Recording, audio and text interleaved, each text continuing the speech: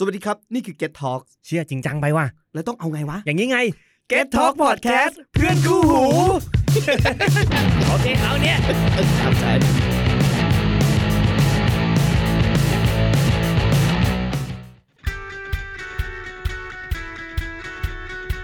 สวัสดีครับผมบองเต่าชัยนัทสัจจะปรเมศคุณกำลังอยู่กับรายการแบรนด์นี้ที่รักพอดแคสต์ที่จะหยิบแบรนด์ใกล้ตัวมาเล่าเรื่องราวให้เป็นที่รู้จักและเป็นที่รักมากขึ้น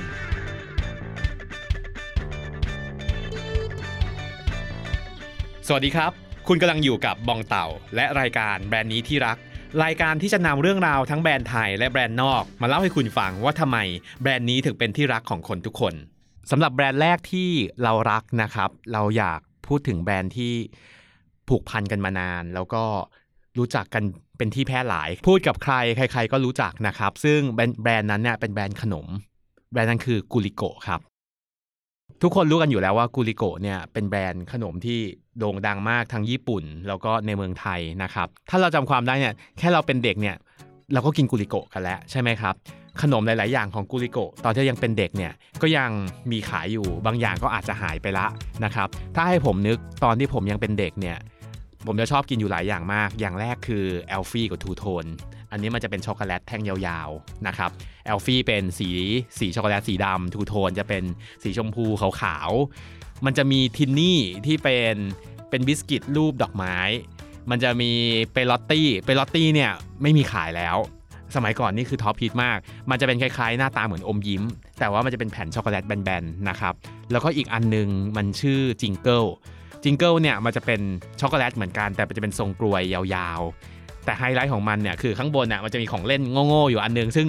เราก็ซื้อมาแล้วก็ได้ทั้งกินทั้งเล่นนะครับจะเห็นว่าตอนเด็กๆเนี่ยเราก็ผูกพันกับแบรนด์ของกูริโกะหลากหลายมากทุกครั้งที่ไปห้างไปซูเปอร์เนี่ยต้องได้ขนมของกูริโกะกับติดบ้านมาชิ้น2ชิ้นแต่พอเราโตขึ้นมาเนี่ย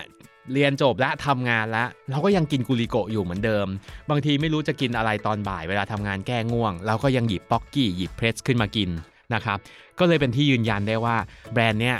มันเป็นที่รักโดยอย่างน้อยเนี่ยผมก็ผูกพันกับแบรนด์นี้มาเป็น10ปี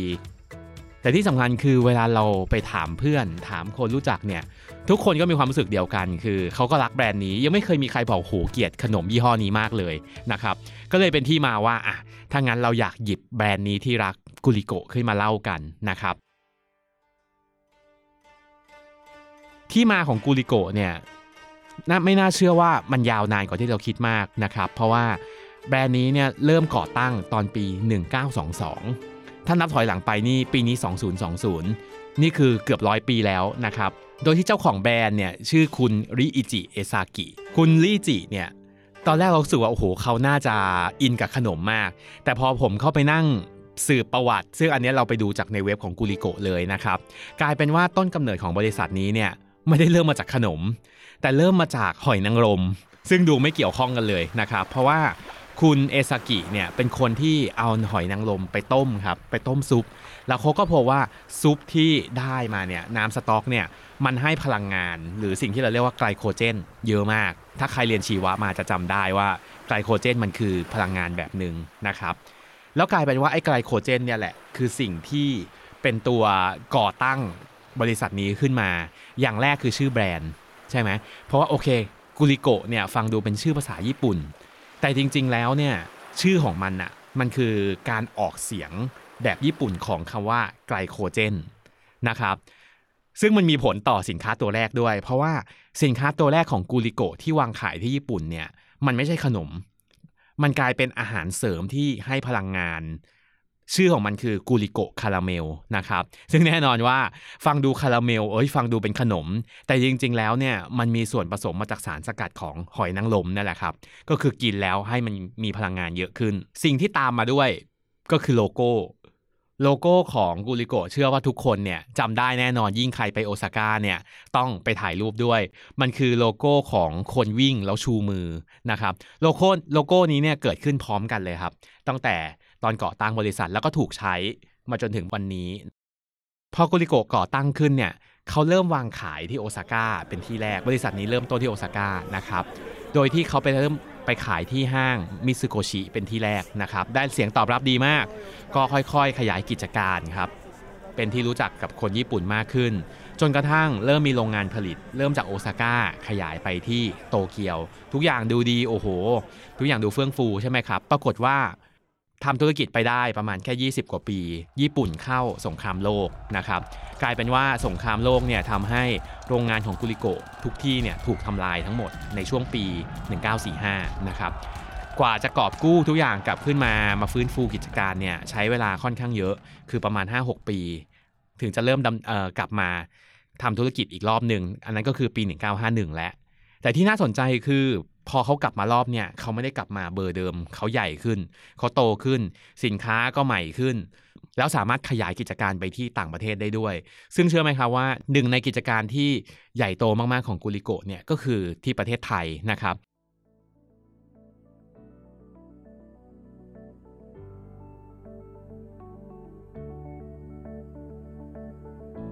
กุริโกะเข้ามาประเทศไทยช่วงปี1970ซึ่งถ้านับนิ้วมือกันดีๆจะเห็นเลยว่าปีนี้คือปีที่50ของธุรกิจกุริโกะในเมืองไทยแล้วตอนที่กุริโกะเข้ามาเนี่ยผมเชื่อว่าคนส่วนใหญ่อะเวลาถามว่าแบรนด์ไหนที่เป็นแบบเป็นแบรนด์แบบแฟลกชิพทุกคนพูดถึงเราต้องรู้จักของกุริโกะเนี่ยทุกคนจะนึกถึงป๊อกกี้เป็นอย่างแรกแต่ตอนที่กุริโกะเข้ามาเมืองไทยเนี่ยแบรนด์แรกที่เอามาขายคือเพรสซึ่งก็คือป๊อกกี้เวอร์ชันที่ไม่เคลือบนะครับแล้วก็ตามมาด้วยป๊อกกี้ติดกันนะครับแต่ถ้าเกิดมาดูถึงพอร์ตโฟลิโอหรือว่าประเภทของสินค้าของกุริโกะแล้วเนี่ยถ้าใครไปญี่ปุ่นเนี่ยจะเห็นเลยว่ากุริโกะไม่ได้ทำแค่ขนมอย่างเดียวกุริโกะเติบโตจนตอนนี้ผลิตหลายอย่างมากนะครับขนมช็อกโกแลตบิสกิตอันนี้ทุกคนคุ้นเคยอยู่ละแต่ที่นั่นเนี่ยจะเริ่มมีตั้งแต่หมากฝรั่งมีไอติมไอติมคนไทยคุ้นเคยเพราะว่าไอติมเมืองไทยก็มีนะครับมีเครื่องดื่มมีตั้งแต่น้ำผลไม้นมโยเกิร์ตนะครับพวกนี้เนี่ยยังฟังดูหวานๆคนรู้สึกไม่แปลกใจแต่ถ้าเกิดนั่งสำรวจไปเรื่อยๆเนี่ยจะพบว่าจริงๆกุริโกะขยายไปมากกว่านั้นทำอาหารสำเร็จรูปด้วยมีตั้งแต่พวกแกงกะหรี่สำเร็จรูปข้าวหน้าเนื้อนะครับทำไปกระทั่งนมผงเด็กเครื่องสำอางจะเห็นเลยว่าอาณาจักรของกุริโกะที่ญี่ปุ่นเนี่ยใหญ่กว่าเมืองไทยมากสินค้าต่างๆก็หลากหลายมากนะครับพอเขามีสินค้าหลากหลายแล้วเนี่ยเราอยากหยิบ Product สักตัวหนึ่งหรือแบรนด์ย่อยของเขาสักตัวหนึ่งมาคุยกันผมเชื่อว่าอย่างที่บอกคือทุกคนเนี่ยรู้จักป๊อกกี้อยู่แล้ว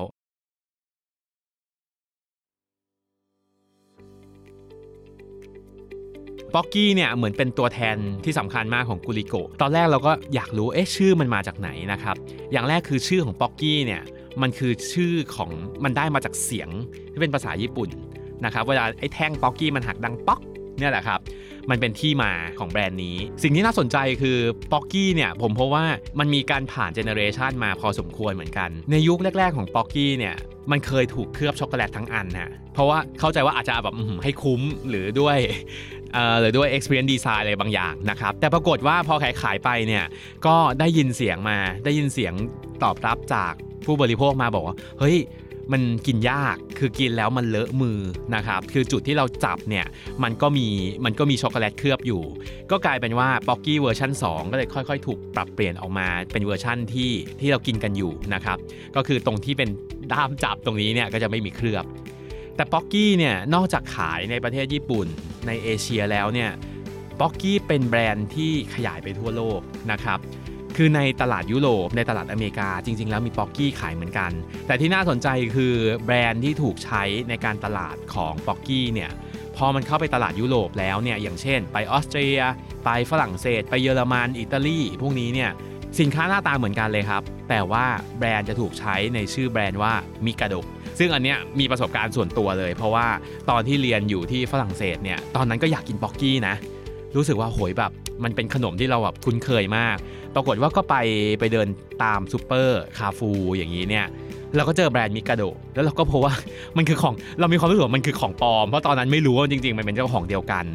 นะครับก็กลายเป็นว่าอดกินทั้งที่จริงๆแล้วเนี่ยเหมือนมีป๊อกกี้ขายอยู่ที่นั่นเหมือนกันต้องไปซื้อตามไชน่าทาวน์ถ้าไชน่าทาวน์เนี่ยจะเป็นเวอร์ชันที่อิมพอร์ตมาจากเมืองไทยอันนั้นจะเป็นกล่องป๊อกกี้เลยนะครับบางประเทศก็มีเรื่องราวเกี่ยวกับชื่อแบรนด์เหมือนกันอย่างที่มาเลเซียนี่น่าสนใจมากเพราะว่าที่มาเลเซียเนี่ยป๊อกกี้เคยถูกใช้ชื่อว่าร็อกกี้มาก่อนสะกดคล้ายๆกันหน้าตาคล้ายๆกันนะครับ แต่ที่มาที่ไปของเขาร็อกกี้เนี่ยตลกมากเพราะว่าเขาบอกว่าเขาว่าป๊อกกี้เนี่ยพออ่านออกเสียงอ่ะพยางค์แรกอ่ะมันอ่านว่าป๊อกอ่ะหรือพอกซึ่งมันมีความไปคล้ายกับคำว่าพอกที่แปลว่าเนื้อหมูซึ่งในมาเลเซียเนี่ยเป็นประเทศมุสลิมเขารู้สึกว่าเฮ้ยมันแปลกๆเปล่าเขาก็เลยกลายว่าถ้างั้นเลี่ยงดีกว่ากลายเป็นคำว่าร็อกกี้แทนนะครับแต่จะบอกว่าร็อกกี้ตัวนี้ไม่ใช่คือคนละอันกับที่ตอนเด็กๆเราอาจจะเจอป๊อกกี้ของปลอมป๊อกกี้เล่นแบบอันนั้นจะเป็นฮอกกี้นะครับอันนั้นก็ของปลอมจริงๆแหละซึ่งพอป๊อกกี้มันขายไปทั่วโลกเนี่ยต้องยอมรับว่าเป็นหนึ่งใน Product หรือเป็นหนึ่งแบรนด์ที่แข็งแรงแล้วก็ขายไปเยอะมากล่าสุดเนี่ยมันมีสถิติแล้วบอกว่าป๊อกกี้ทั่วโลกตั้งแต่ก่อตั้งมาเนี่ยขายไปแล้ว 10,000 ล้านกล่องกลายเป็น culture ส่วนหนึ่งของสแน็คทั่วโลกนี้เลยนะครับเชื่อไหมครับว่าก่อนที่11เดือน11ที่จะกลายเป็นวันที่เราทุกคนเนี่ยช้อปปิ้งกันระเบิดเถิดเทิงเนี่ยจริงๆแล้วป๊อกกี้เนี่ยเป็นคนที่ก่อตั้งวันที่11เดือน11เป็นป๊อกกี้เดย์มาก่อนตั้งแต่ปี1999ทำไมถึงต้องเป็น11เดือน11ก็เพราะว่ามันเป็นแท่งพอมันเป็นแท่งเนี่ยมันก็เลยหน้าตาเหมือนเลข11หรือเลข1นะครับ11เดือน11ก็เหมือนเป็นป๊อกกี้4แท่งเรียงต่อกันจะเห็นว่าจริงๆแล้วป๊อกกี้นี่ถือว่าเป็นแบรนด์ที่มาก่อนการนะครับเป็นส่วนหนึ่งของวัฒนธรรมเอเชียไปเรียบร้อยละพอพูดถึงป๊อกกี้เนี่ยอีกอันนึงที่ต้องพูดถึงคือเพรสถูกไหมเพราะว่าเพรสก็เหมือนเวอร์ชั่นที่ไม่ได้เคลือบช็อกโกแลตอะไรอย่างนี้จุดหนึ่งที่น่าสนใจมากคือเพรสในเมืองไทยเนี่ยใครๆก็พูดถึงถ้าพูดถึงเพรสรสลาบเพราะว่ามันเป็นเพรสที่ญี่ปุ่นไม่มีขายเราจะเห็นจำได้เลยว่าช่วงที่เพรสรสลาบออกมาขายช่วงแรกๆเนี่ยโหคนญี่ปุ่นนี่คือซื้อกลับไปเยอะมากๆจนถึงทุกวันนี้เนี่ยเพรสรสลาบยังเป็นรสชาติที่คนญี่ปุ่นหรือว่าคนต่างประเทศเนี่ยชื่นชอบเพราะว่ารสมันมีความยูนิคมากที่อื่นไม่มีนะครับก่อนที่ทุกวันนี้เนี่ยเพรสก็จะค่อยๆแตกรสใหม่ออกมาที่เป็นที่ชื่นชอบอย่างเช่นมีล่าสุดนี่คือมีรสน้ำพริกเผาแล้วก็รสน้ำจิ้มไก่กลับมาที่ชื่อกูริโกะอีกรอบหนึ่งเมื่อกี้เราพูดถึงทั้งป๊อกกี้แล้วก็ทั้งเพรสไปละนะครับจำได้ไหมครับว่าเราบอกว่าป้ายโลโก้กูริโกะที่เป็นรูปคนวิ่งชูมือเนี่ยจริงๆแล้วเนี่ยมันถูกคิดค้นมาตั้งแต่ช่วงก่อตั้งแบรนด์เลยถ้าเราไปที่โอซาก้าเนี่ยใครไปตรงโดโทมโบริเนี่ยก็จะเห็นว่ามันจะมีป้ายไฟอยู่ใช่ไหมครับป้ายเนี้ยจริงๆไม่ได้เริ่มมาไม่นานนี้นะครับแต่ป้ายเนี้ยอยู่ที่โดโทมโบริเนี่ยมาตั้งแต่ปี1935รวมๆกันแล้วนี่ก็คือเกือบร้อยปีเพราะว่าแบรนด์เกิดที่โอซาก้าเขาก็ทำโฆษณาอยู่ในเมืองโอซาก้าเนี่ยแหละแล้วก็ค่อยๆปรับเวอร์ชั่นตั้งแต่เป็นป้ายยุคเก่าจนกลายเป็นป้ายดิจิตอลป้ายไฟจนถึงมาเป็นเวอร์ชั่นปัจจุบันนะครับที่ใครๆก็ไปถ่ายรูปกัน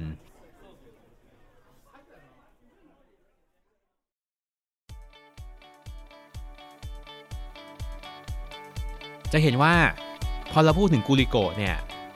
ทุกอย่างดูประสบความสำเร็จหมดเลยถ้าถามว่าเฮ้ยทำไมกลายเป็นแบรนด์ที่ทุกคนรักทุกคนให้เสียงให้การตอบรับอย่างดีถ้าเรามองในมุมการตลาดผมมองว่า Marketing Mix หรือสิ่งที่เรียกว่า 4P เนี่ยมันถูกต้องหมดเลยฮะมันสมบูรณ์มากภาษาอังกฤษเนี่ยเราจะเรียกว่า check all the box คือมีเช็คลิสต์อยู่4อันเนี่ยคือติ๊กถูกหมดเลย Product อย่างแรก Product เนี่ยเข้าถึงง่ายไม่ซับซ้อนเลยนะครับหลากหลายอร่อยแล้วที่สำคัญคือมันก็มีลูกเล่นด้วยแล้วก็จะเห็นว่าเฮ้ยเขาก็มีพัฒนารสชาติใหม่ๆออกมาตลอดเวลาไปญี่ปุ่นก็จะเห็นโอ้รสนี้ที่เมืองไทยไม่มีคนก็ยังซื้อกินอยู่นะครับในแง่ของราคาหรือ pricing เนี่ยก็จับต้องได้ผู้ใหญ่ซื้อได้เด็กกินดีพ่อแม่ซื้อให้เด็กก็ไม่ต้องคิดมากนะครับกล่องนึง 10-20 บาท place หรือ distribution หมายความว่ามันมีขายทุกที่ครับไปที่ไหนก็มีขายเข้าเซเว่นก็มีขายไม่ต้องหายากไม่ต้องซับซ้อนและสุดท้ายคือโปรโมชั่นหรือการสื่อสารโฆษณาต่างๆเนี่ยผมเชื่อว่าป้ายกูริโกะเนี่ยเป็นตัวอย่างที่ดีเลยว่ามันเข้าถึงทุกคนใครๆก็อยากไปถ่ายรูปด้วยเป็นที่รู้จักกันทุกที่นะครับเล่ามาถึงขนาดนี้ละผมเชื่อว่ากูริโกะเนี่ยเป็นขนมที่เวลาเรากินอ่ะมันไม่ใช่แค่อร่อยมันกินแล้วมันรู้สึกดีเพราะว่ามันมีความผูกพันมาตั้งแต่เด็ก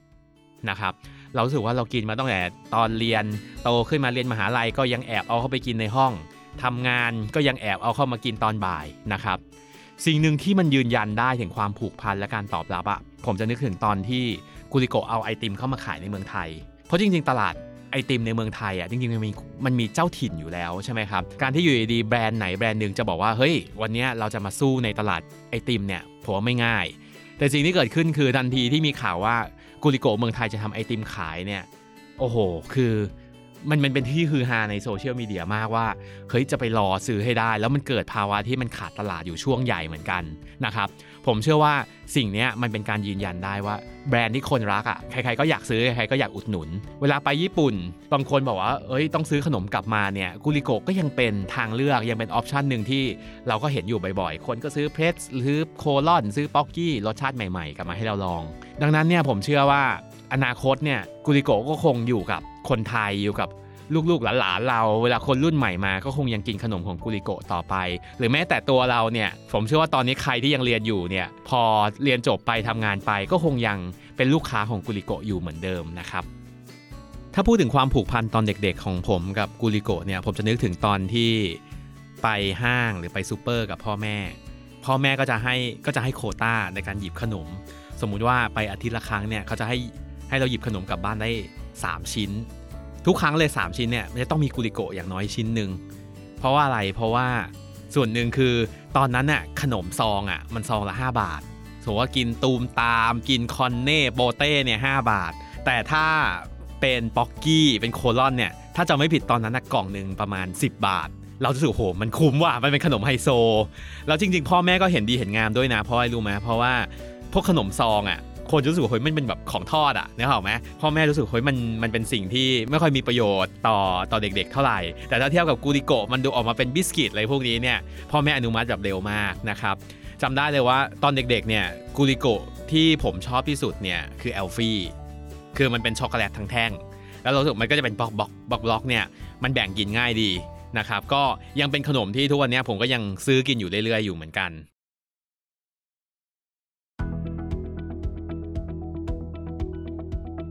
พอพูดถึงกูริโกะที่ญี่ปุ่นเนี่ยผมเพราะว่าเขาเป็นแบรนด์ที่ทำมาร์เก็ตติ้งเก่งมากเพราะที่ญี่ปุ่นเนี่ยตลาดสแน็คหรือตลาดขนมกรุบกรอบขนมของกินเล่นเนี่ยมันเป็นตลาดที่ค่อนข้างใหญ่แล้ว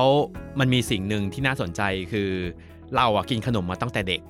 แต่พอเราเป็นผู้ใหญ่ปั๊บเนี่ยคนบางคนจะเริ่มรู้สึกว่าเขาแก่เกินกว่าที่จะกินขนมแล้วนะครับมันเลยกลายเป็นว่าที่ญี่ปุ่นเนี่ยจะมี product หรือจะมีขนมอยู่ประเภทหนึ่งที่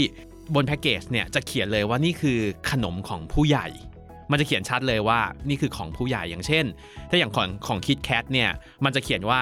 รุ่นเนี้ยมันจะบอกว่าความหวานของผู้ใหญ่กูริโกะก็เหมือนกันครับแต่กูริโกะเนี่ยมันมีอยู่ครั้งหนึ่งที่ผมเห็นแล้วผมประทับใจในมาร์เก็ตติ้งมากคือตอนนั้นไปโอซาก้าเนี่ยแหละไปห้างชื่อทาคาชิมายะที่บ้านเราก็มีสาขานะครับลองนึกภาพดูสำหรับคนที่ไปญี่ปุ่นเนี่ยชั้นใต้ดินที่มันจะเป็นซูเปอร์แล้วก็ขายของกินมีเค้กมีตู้ขนมอะไรพวกนี้เยอะๆเนี่ยปรากฏว่ามันมีอยู่ตู้นึงมันขายขนมหน้าตาเหมือนป๊อกกี้เลยครับคือเป็นกล่องสวยงามมากปรากฏว่าตอนที่ผมไปอ่ะคนมันต่อแถวเยอะมากคือต่อแถวประมาณ 20-30 คนน่ะจนเรางงว่าเฮ้ยมันต่ออะไรกันวะเราก็เลยเดินไปดูที่ตู้นั้นปรากฏว่าเราเจอขนมยี่ห้อนึงมันเป็นภาษาฝรั่งเศสมันแปลอ่านออกเสียงก่อนถ้าอ่านออกเสียงชื่อแบรนด์เนี่ยมันอ่านว่าบาตงดอ คือชื่อตลกมากบาตงดอซึ่งถ้าแปลภาษาอังกฤษมันแปลว่า golden stick หรือแปลว่าแท่งทองพอเราเห็นคนต่อคิวเยอะเราก็ต้องไปต่อคิวบ้างใช่ไหมครับเชื่อไหมว่าขนมไอ้กล่องเนี้ยผมเชื่อว่าถ้าคนเคยไปซื้อกูริโกะแบบไปซื้อตามพวกดองกี้อ่ะหรือในเซเว่นเนี่ยกูริโกะกล่องนึงจะประมาณสัก100 เยน100 กว่าเยนแต่ไอ้ขนมบาตงดอเนี่ยมันกล่องนึงประมาณ500 เยนคือแพงมากแต่กล่องมันดูสวยหรูมากเลยนะเราก็เลยซื้อกลับมากินก็พบว่าเฮ้ยแม่งโคตรอร่อยเลยอ่ะมันเป็นคือหน้าตามันเหมือนป๊อกกี้เลยแต่มันอร่อยมากพอมันอร่อยเสร็จผมก็เลยเอากลับไปเซิร์ชเพราะว่าบนกล่องเนี่ยมันมีแต่ภาษาญี่ปุ่นแล้วมันไม่มีโลโก้กูริโกะอะไรเลยเซิร์ชไปเซิร์ชมาถึงเพิ่งรู้ว่าเฮ้ยจริงๆเคสคือขนมยี่ห้อเนี้ยมันเป็นแบรนด์ลูกอีกแบรนด์หนึ่งของกูริโกะแต่ว่าเขามาจับตลาดพรีเมียมเลยก็คือพวกวัตถุดิบการใช้เนยแป้งอะไรต่างๆกรรมวิธีพวกนี้เนี่ยคือมันอัปเกรดขึ้นไปอีกเลเวลนึงทำให้มันอร่อยมากตอนแรกเนี่ยบาตงดอเนี่ยมันเป็นสินค้าลิมิเต็ดคือจะมีขายอยู่ที่โอซาก้าที่เดียวคนโตเกียวถ้าจะกินเนี่ยต้องมาที่โอซาก้าเพื่อซื้อจนตอนนี้ก็ค่อยๆขยายไปที่ จังหวัดอื่นบ้างเราอาจจะเริ่มเห็นมีขายที่เกียวโตมีขายที่ฟุกุโอกะบ้างแต่ก็ยังไม่มีขายที่โตเกียวเหมือนเดิมนะครับแล้วก็ที่สำคัญคือเขาขายเฉพาะในห้างเท่านั้นจะไม่มีการขายในเซเว่นไม่มีการขายใน convenience store เลยก็เป็นอีกเคสหนึ่งที่ผมมองว่ากูริโกะสามารถทำขนมแล้วเข้าถึงผู้ใหญ่ได้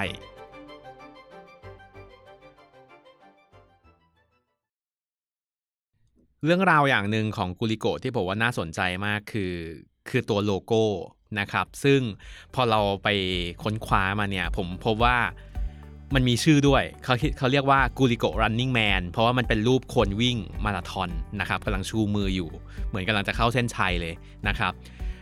จากข้อมูลที่เราค้นคว้ามาได้เนี่ยพบว่าโลโก้เนี่ยมันมีผลมาจากตอนที่กูริโกะเขาออก Product ตัวแรกที่เมื่อกี้เราเล่าให้ฟังว่ามันคือคาราเมลหรือว่ามันเป็นอาหารเสริมที่ให้พลังงานเพราะว่าตอนนั้นเนี่ยมันมีแคมเปญออกมาอันนึงเป็นจุดขายเลยบอกว่าแค่กินแค่ชิ้นเดียวเนี่ยก็ได้พลังงานมากพอให้ไปวิ่งได้ตั้ง300 เมตรนะครับซึ่งกลายเป็นแคมเปญที่ประสบความสำเร็จมากเท่ายอดขายถล่มทลายนะครับแล้วหลังจากนั้นเนี่ยกูริโกะก็เลยเอาโลโก้อันนี้แหละมาทำเป็นป้ายที่เวลาเราไปเที่ยวโอซาก้าแล้วเราก็ไปถ่ายรูปกันตรงโดโทมบุรินะครับซึ่งจากข้อมูลเนี่ยพบว่าก่อนจะมาถึงเวอร์ชั่นที่ปัจจุบันที่เราไปกันในยุคที่ไปญี่ปุ่นเหมือนไปชะอำกันแล้วเนี่ยจริงๆแล้วป้ายกูริโกะที่โดโทมบุริเนี่ยมันผ่านมาแล้วทั้งหมด6เวอร์ชันนะครับเวอร์ชันแรกเนี่ยเริ่มติดตั้งมาตั้งแต่ปี1935ก็คือยุคแรกๆคือไม่กี่ปีหลังจากที่กูริโกะเพิ่งก่อตั้งบริษัทนะครับเวอร์ชันแรกเนี่ยเป็นเวอร์ชันที่ขนาดคือสูงที่สุด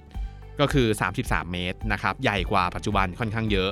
แต่ว่าพอติดไปจนถึงยุคสงครามโลกเนี่ยเขาก็เอาออกก่อนนะครับจนกระทั่งเวอร์ชัน2เนี่ยกลับมาอีกทีนึงก็คือเอาให้สงครามจบเป็นเวอร์ชัน2กลับมาหลังจากเวอร์ชัน2ก็ค่อยๆมีพัฒนาการค่อยๆมีความอลังการมีลูกเล่นเยอะขึ้นเรื่อยๆเวอร์ชัน3เนี่ยเขาบอกว่าเป็นเวอร์ชันที่อลังการเวอร์มากเพราะว่าสามารถพ่นน้ำออกมาได้บอกว่าสามารถมีเอฟเฟกต์สายลุ้งต่างๆเวอร์ชัน4เป็นเวอร์ชันที่อยู่นานที่สุดเป็นเวอร์ชันที่ข้างหลังเนี่ย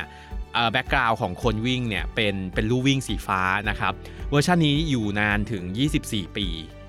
พอเป็นเวอร์ชัน5อันนี้เริ่มเอาความเป็นโอซาก้าซึ่งเป็นเมืองเกิดของบริษัทกูริโกะเนี่ยเข้ามาใส่ด้วยก็เอาแลนด์มาร์คอย่างเช่นเอาอควาเรียมเอาปราสาทโอซาก้าเข้ามาอยู่ในแบ็คกราวด์นะครับจนกระทั่งปัจจุบันเนี่ยแหละครับเป็นเวอร์ชัน6เริ่มตั้งแต่ปี2014เป็นต้นมาดังนั้นเนี่ยถ้าใครที่ได้ไปถ่ายรูปกับป้ายกูริโกะก็การได้รู้เกี่ยวกับประวัติศาสตร์ก็น่าจะเป็นเรื่องที่น่าสนุกอยู่เหมือนกันว่าเฮ้ยมันไม่ได้โผล่มาแค่ 10-20 ปีนี้นะแต่ว่ามันอยู่มาเกือบ100 ปีแล้วติดตามรายการแบรนด์นี้ที่รักได้ผ่านทางทุกช่องทางที่คุณฟังพอดแคสต์สำหรับวันนี้สวัสดีครับ